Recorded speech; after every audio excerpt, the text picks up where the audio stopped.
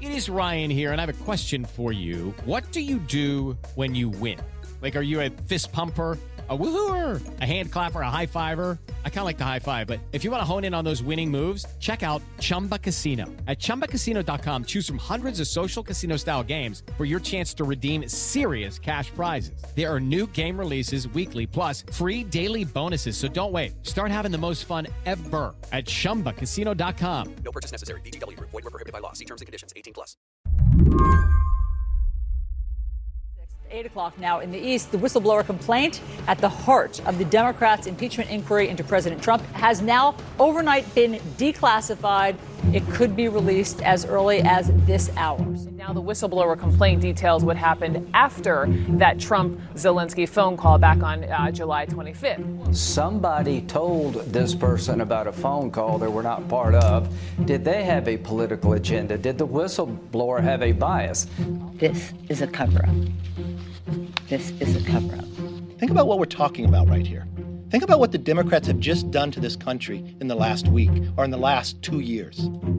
On Thursday, just 2 days after Nancy Pelosi announced an official impeachment inquiry into President Donald Trump, the House Intelligence Committee released the full whistleblower complaint to the public. This person claims to have heard from multiple U.S. officials that senior people at the White House intervened to lock down, is the phrase the letter uses, all records of the call, especially the official transcript.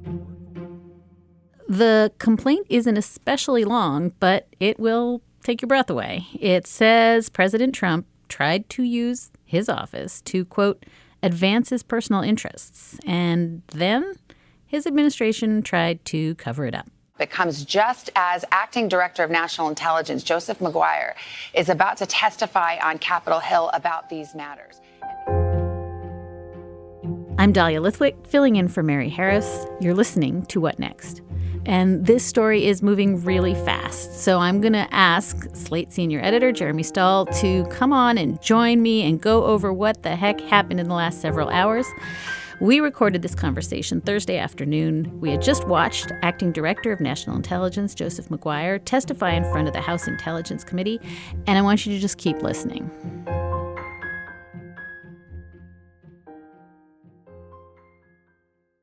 Hey, listener, we've got a big favor to ask. One of our advertisers is conducting a survey. We would be grateful for your help with answering a few of their questions.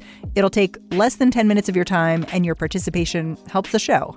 Go to slatestudy.com to complete the short survey now. Thanks. This episode is brought to you by Discover. When it comes to your finances, Discover wants you to know they are the credit card that is always there for you. With 24/7 U.S.-based live customer service, everyone has the option to talk to a real person anytime, day or night. Yep, that means no more waiting for, quote, normal business hours just to get a hold of someone. We are talking real service from real people whenever you need it. Get the customer service you deserve with Discover. Limitations apply. See terms at discover.com/creditcard.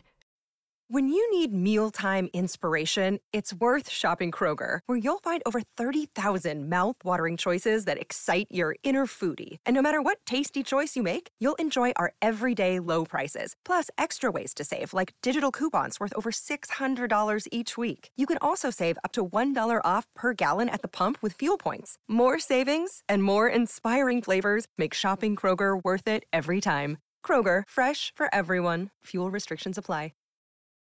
We're going to bring in Jeremy Stahl, who is the resident expert on all things crazy and incomprehensible. And he's going to walk us through some of the events of the last few days. So welcome, Jeremy. I'm going to put that in my official title, Dahlia. Now that you've given it to me, I'm claiming that as my own. And so many things have happened, Jeremy, but maybe let's start 560 years ago, a.k.a. Thursday morning, when the whistleblower complaint was released to the public. It's 9 pages. I find it to be a pretty damning document. I think the one thing that the whistleblower does right up front is say, look, I didn't hear these conversations with my own ears. I didn't see them with my own eyes.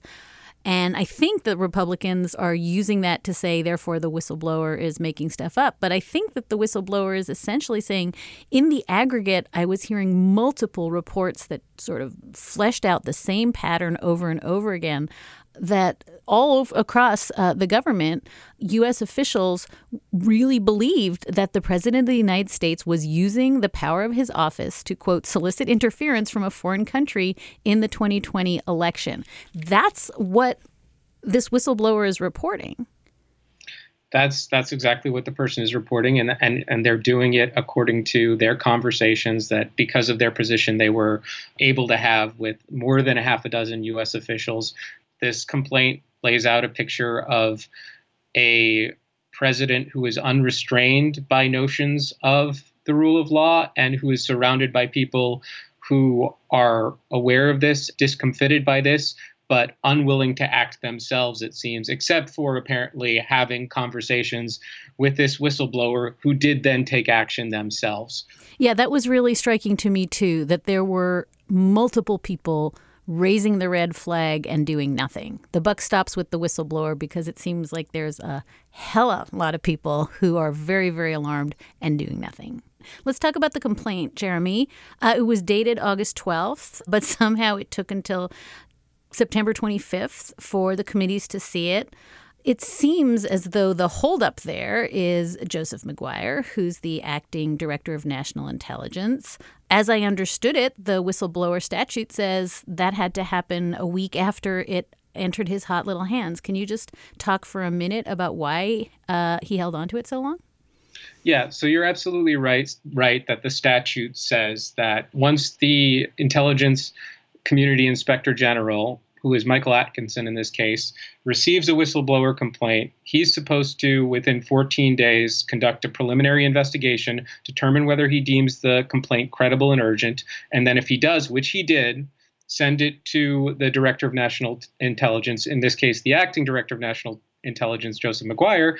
And Maguire was, according to the law, the statute says that once that finding is made, that the Director of National Intelligence shall forward it to the intelligence committees of both houses of Congress.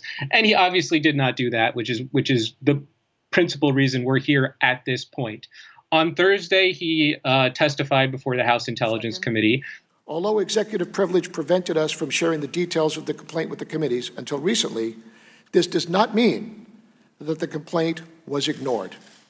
If his explanation wasn't necessarily convincing, at least it was credible and potentially reasonable, which was just that this complaint against the president affected issues of potential executive privilege, which is why he needed to run it by the White House before forwarding it along. And that was his essential reason for not initially passing it along when he was obligated to by law.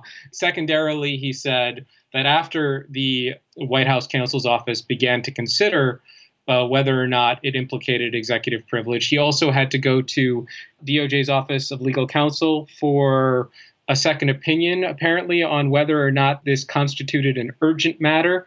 The OLC's claim, which he obliged by, was that this was not an urgent matter because it did not fall within the authority of the Director of National Intelligence to oversee basically the President of the United States, which led Adam Schiff, the chairman of the House Intelligence Committee today, to basically conclude and point out that for all intents and purposes, that OLC opinion places the President of the United States above the law. But you're not suggesting, are you, that the President is somehow immune from the laws that preclude a U.S. person from seeking foreign help in a U.S. election, are you?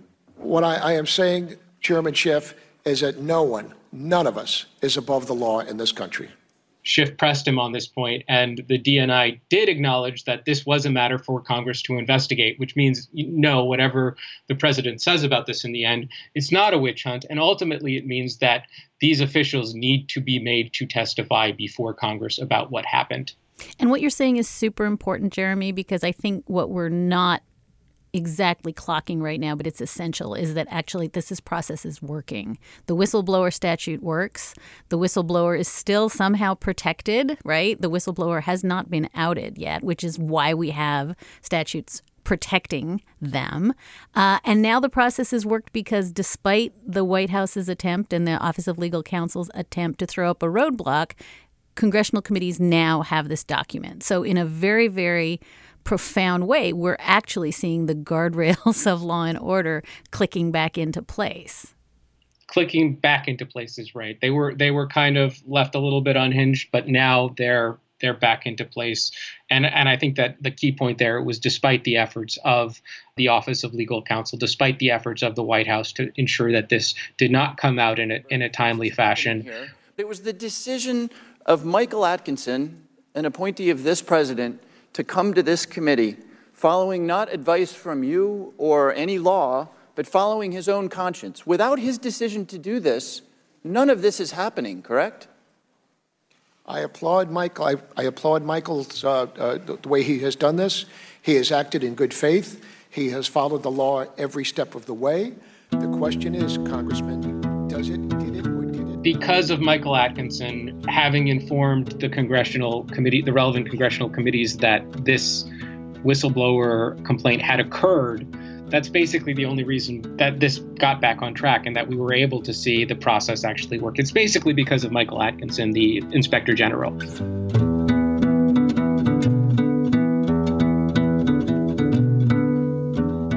What is it that the whistleblower report adds to what we already knew on Wednesday after we got the readout of the calls? After that was released, largely unredacted, we had a sense of what that one phone call was like. What does this whistleblower document do to flesh out that story?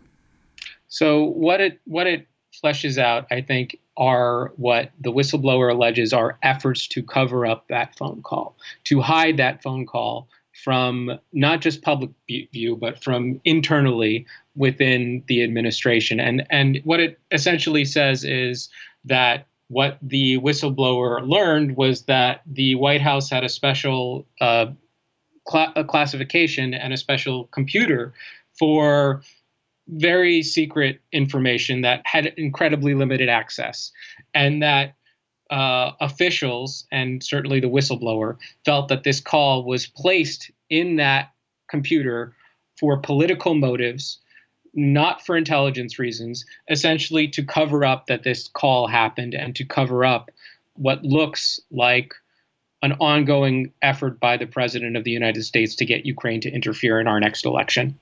And so that's, in some ways, the old adage is true, right? It's not the crime, it's the cover-up. This is a story because White House officials were, quote, locking down the records of a call that had no classified information in it. What it did was compromise the president legally.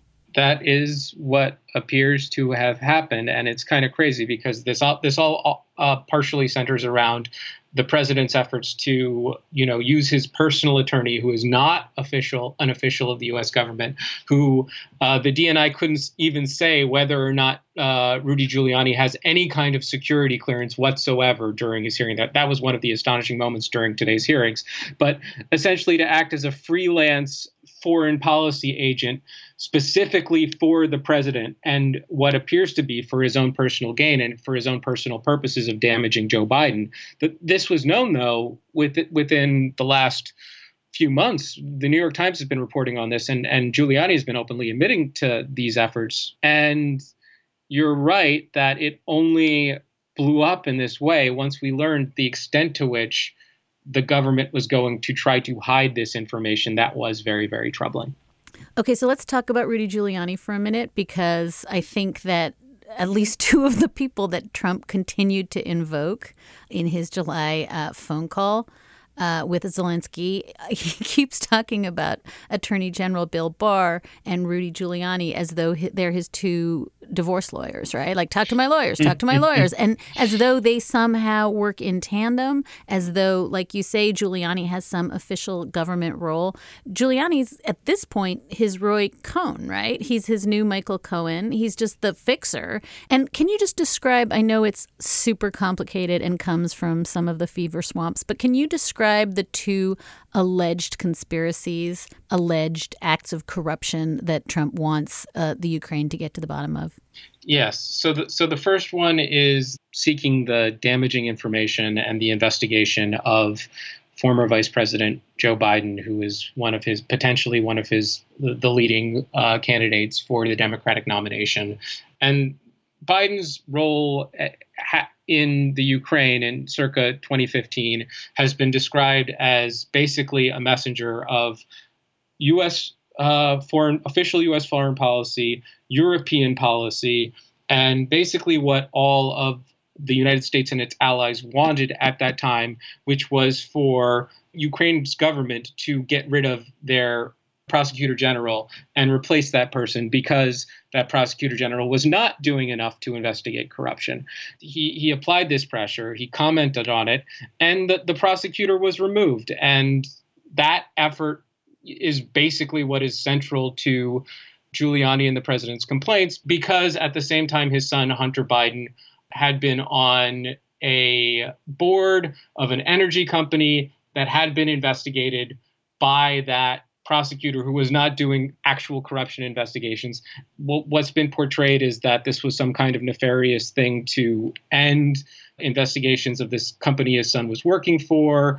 And it's funny, the Washington Post today reported that the prosecutor who is now somewhat at the center of these things, who the president had relied upon, the Ukrainian prosecutor, to bring these things back up, now says there is no indication that the Bidens violated Ukrainian law in any way. And this is the prosecutor that Trump has been relying upon. Basically, in all of that initial mess, the president is hoping that Ukraine will reopen all of its investigations around this and dig something up. That's the allegation, is that the pressure was to bring this back to public light in a way where it would actually damage the Bidens, rather than the information we have now, which is basically exonerating.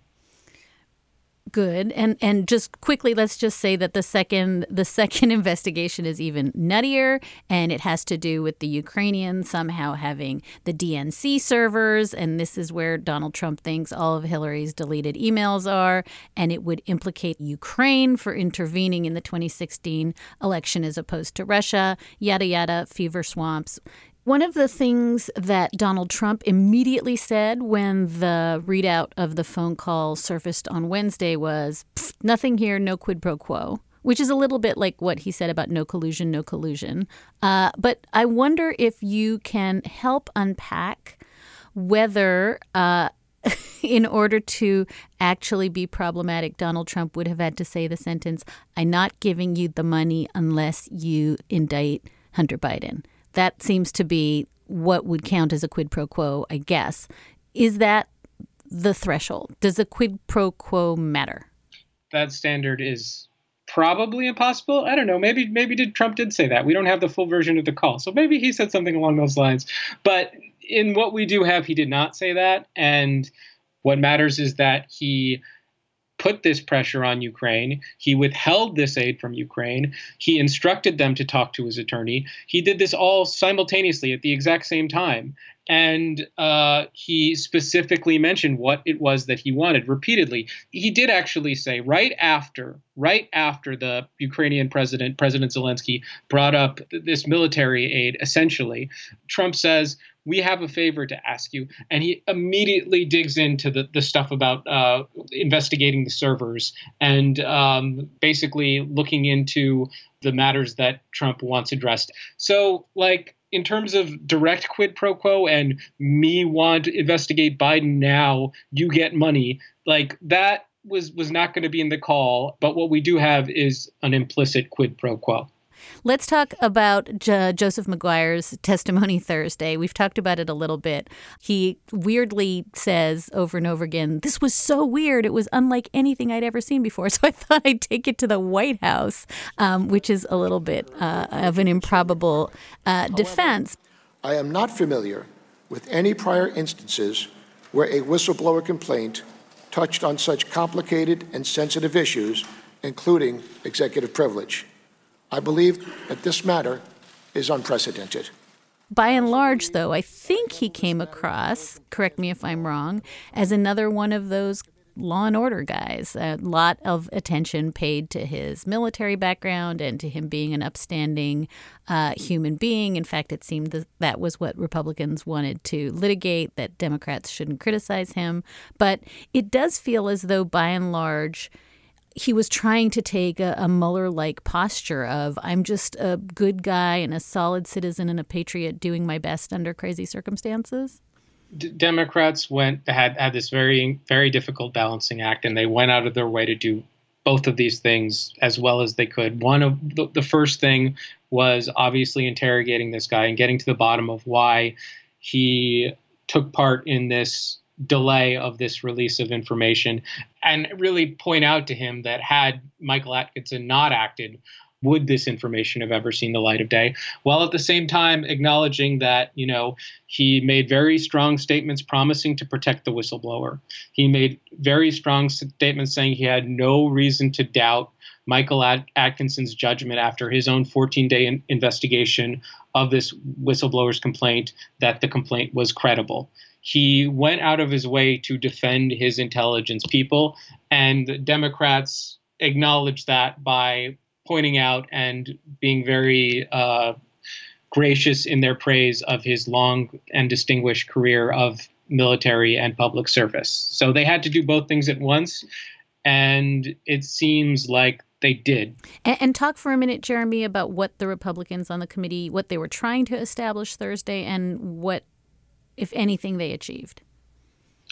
They were trying to establish that the director of national intelligence, the acting director of national intelligence, was a good guy, was just doing his job, wasn't engaged in any cover-up, and that he was being smeared by Nancy Pelosi and Democrats for not having obeyed the law, which is, the Democrats continue to and have made that claim because the law is clear that it says you shall turn this over to Congress within 7 days, and he didn't do that.